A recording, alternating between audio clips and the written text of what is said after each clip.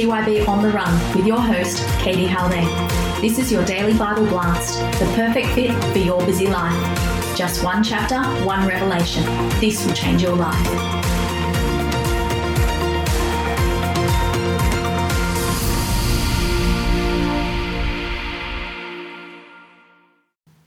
Hi TYB, welcome to Luke 2. I'm going to try and not get so excited this time, I have to say.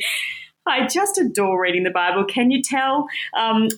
Luke 1 was so rich. I felt like I could go on for another 20 minutes. I feel like Luke 1 sets us up for 400 years of silence, and all of a sudden the breaking of that silence with Gabriel coming down and talking to Zechariah and Mary, and this beautiful moment where Mary says, "I am the Lord's servant. May your word to me be fulfilled." That is the response we want. The Holy Spirit is moving so powerfully across these texts. So let's jump into Luke 2. Let me read it over you this morning. In those days, Caesar Augustus issued a decree that a census should be taken of the entire Roman world. This was the first census that took place while Quirinius was governor of Syria, and everyone went to their own town to register. So Joseph also went up from the town of Nazareth in Galilee to Judea, to Bethlehem, the town of David. Because he belonged to the house and lineage of David, he went there to register with Mary, who was pledged to be married to him and was expecting a child. While they were there, the time came for the baby to be born, and she gave birth to her firstborn son, a son. She wrapped him in clothes and placed him in a manger because there was no guest room available for them. And there were shepherds living out in the fields nearby, keeping watch over their flocks at night. And an angel of the Lord appeared to them, and the glory of the Lord shone around them, and they were terrified. But the angel said to them, "Do not be afraid. I bring you good news that will cause great joy for all the people.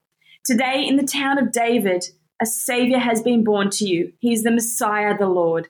This will be a sign to you. You will find a baby wrapped in clothes and lying in a manger." Suddenly a great company of the heavenly host appeared with the angel, praising God and saying, "Glory to God in the highest heaven, and on earth peace to those on whom his favor rests."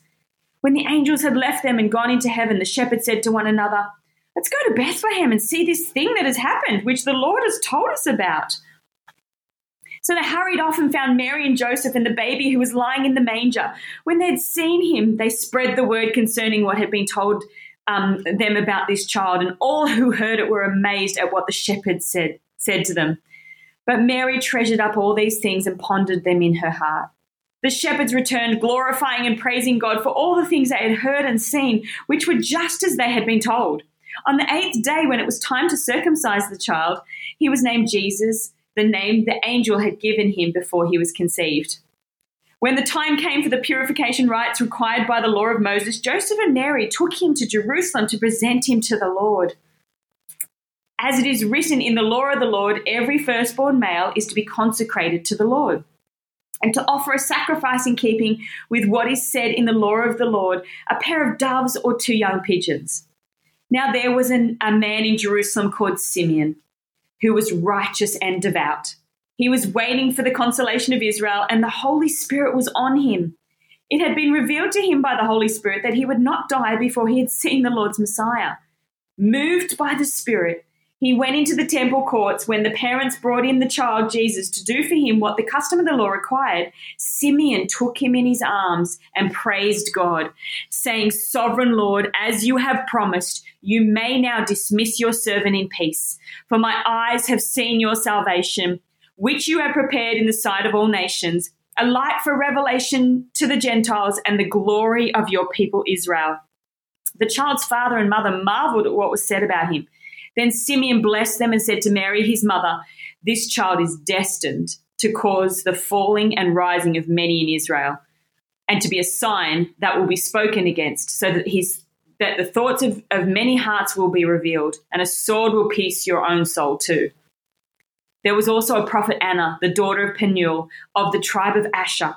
She was very old. She had lived with her husband 7 years after her marriage, and then was a widow until she was 84. She never left the temple but worshipped night and day, fasting and praying. Coming up to them at that very moment, she gave thanks to God and spoke about the child to all who were looking forward to the redemption of Jerusalem. When Joseph and Mary had done everything required by the law of the Lord, they returned to Galilee, to their own town of Nazareth. And the child grew and became strong. He was filled with wisdom, and the grace of God was on him. Every year, Jesus' parents went to Jerusalem for the festival of the Passover. When he was 12 years old, they went up to the festival according to the custom. After the festival was over, while his parents were returning home, the boy Jesus stayed behind in Jerusalem, but they were unaware of it. Thinking he was in their company, they traveled on for a day.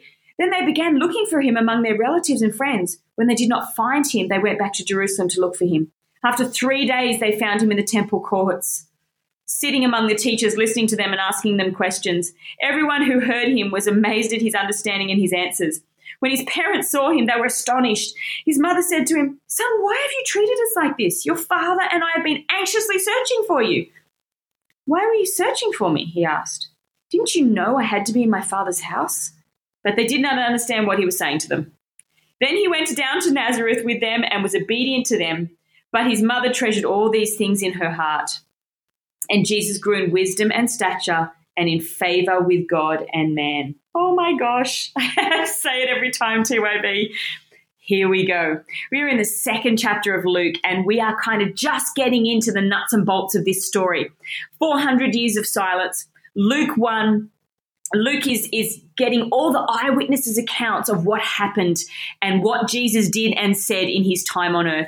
Luke 1 is the kind of birth stories. Now, let me just jump in for a second. This is what's called a Greek historiography. What does that mean? It's a historical account in a very Greek way. In a Greek historiography account, you present the birth of your hero and how that birth impacts the world at his birth. Then you present this kind of story of how he grew up.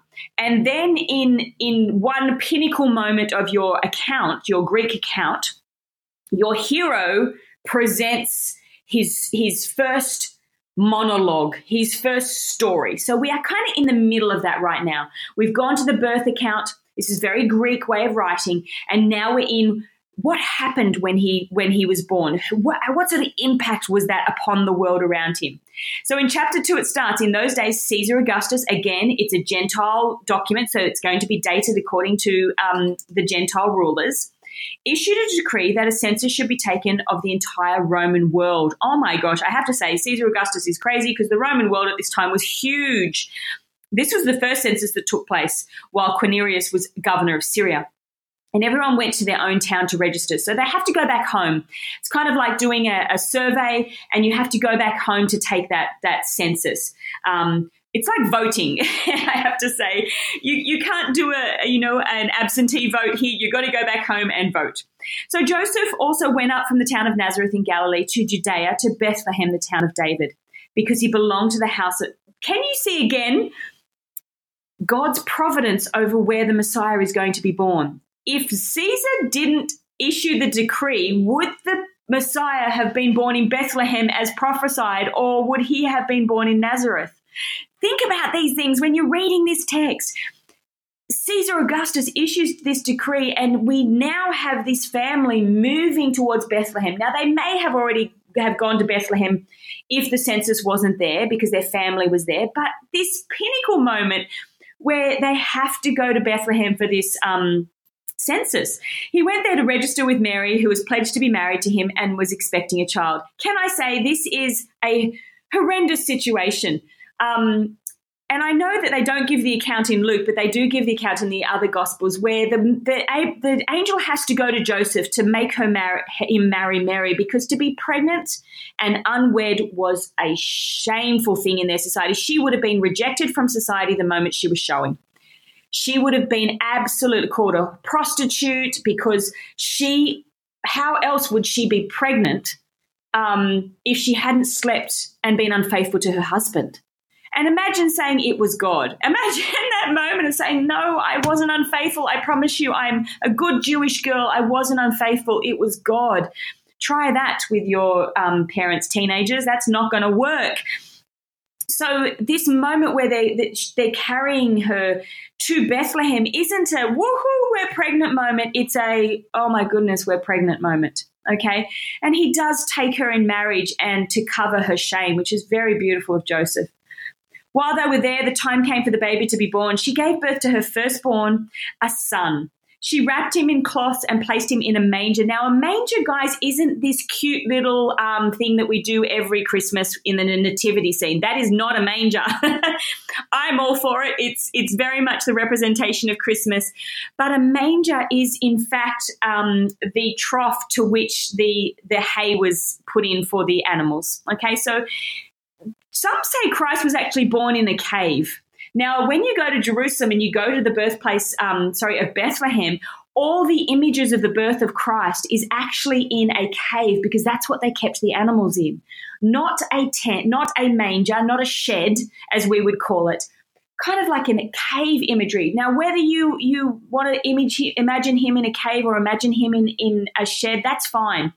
But what it gives is this understanding of lowliness, the understanding of this king was born into a lowly state. He wasn't born in a palace. He was born in a cow shed or a cow cave, however you want to see it, because there was no guest room available for them. Some actually say that this guest room available for them is this essence of, not that he was born in a hotel or an inn either.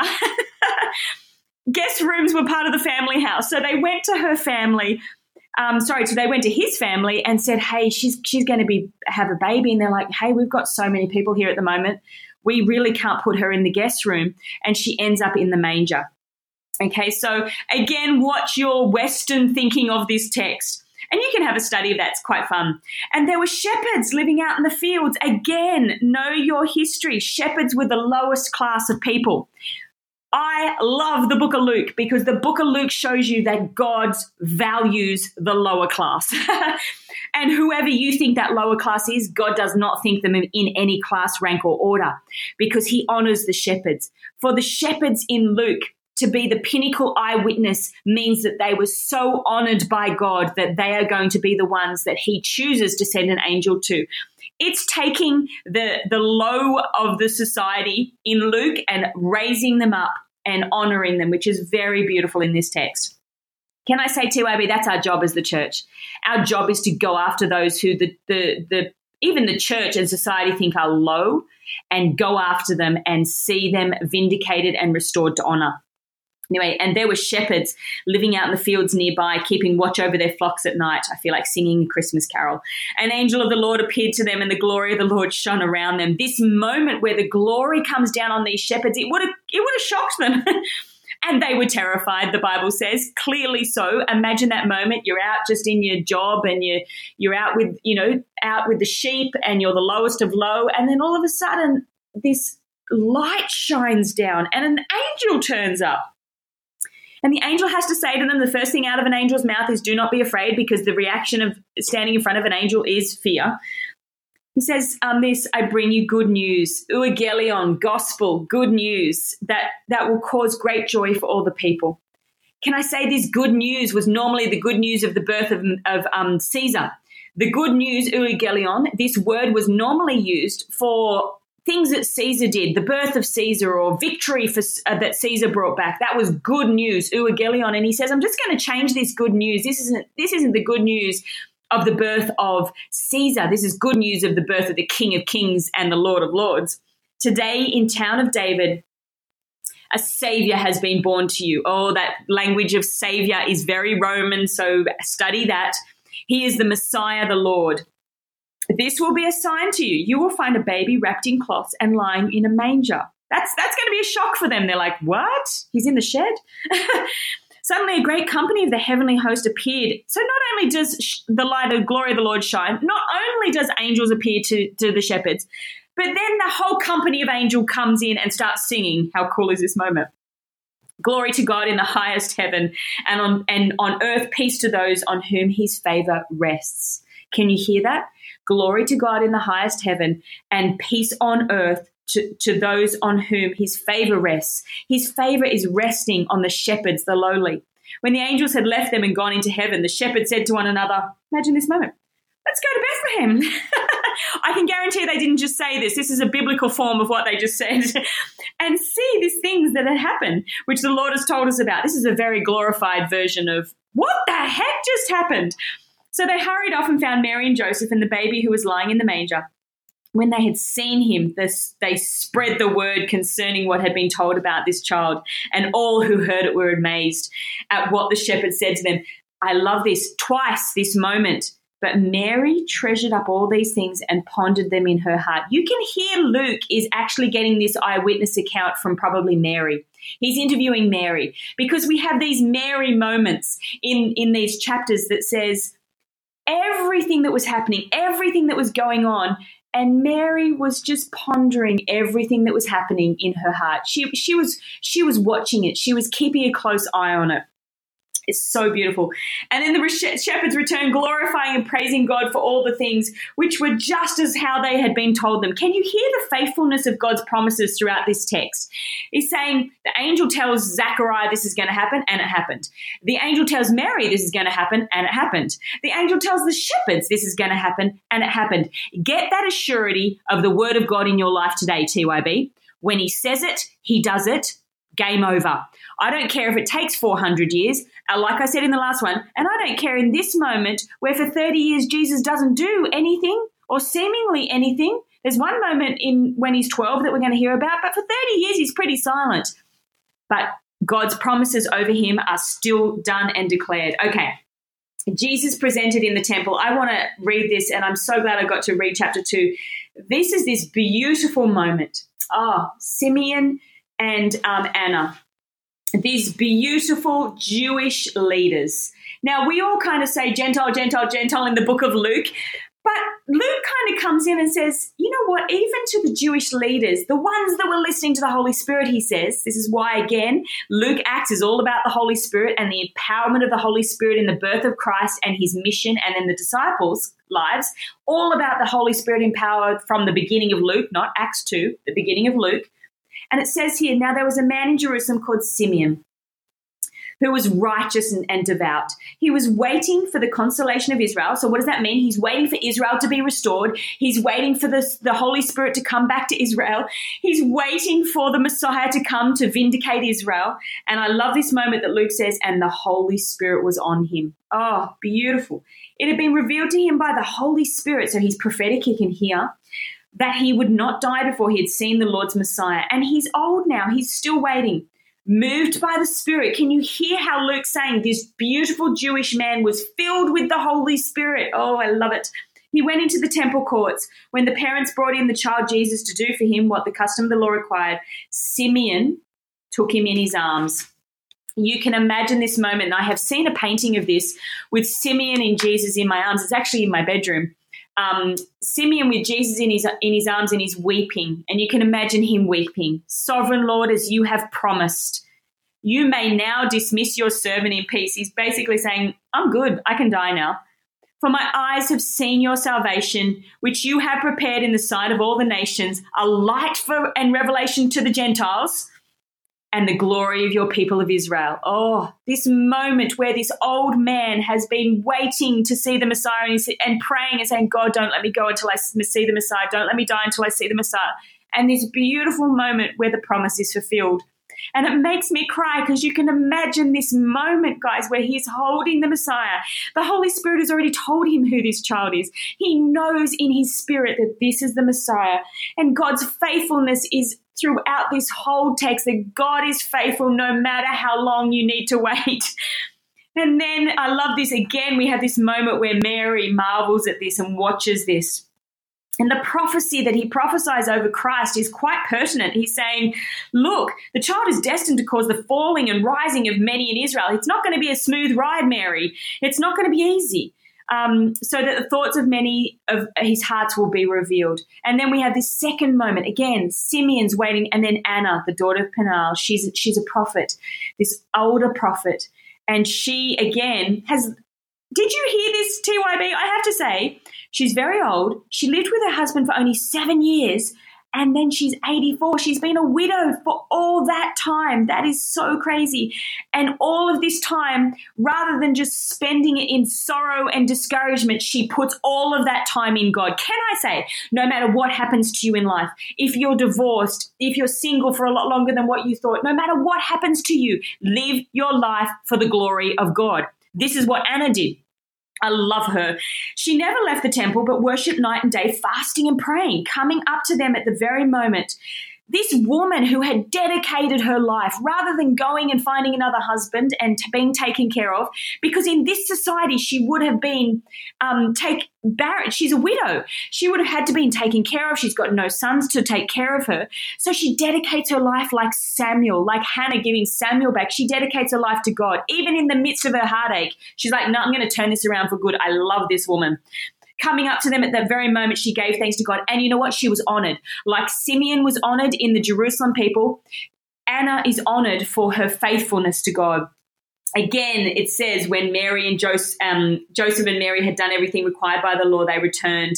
And it talks about Jesus growing up in wisdom and the grace of God that was upon him. And then we have the beautiful quick story of Jesus in the temple. Now, I have to say this is Parenting 101, worst nightmare. Imagine Mary giving this account to Luke and going, yeah, so let me tell you about the time that I lost the Messiah. It's like, well, we went to Jerusalem to the festival, which is massive, and we thought he was with Uncle Bob, but Uncle Bob didn't have him, and then we ended up for 4 days he was missing. Oh my gosh, I cannot believe that Mary actually says this, to be honest.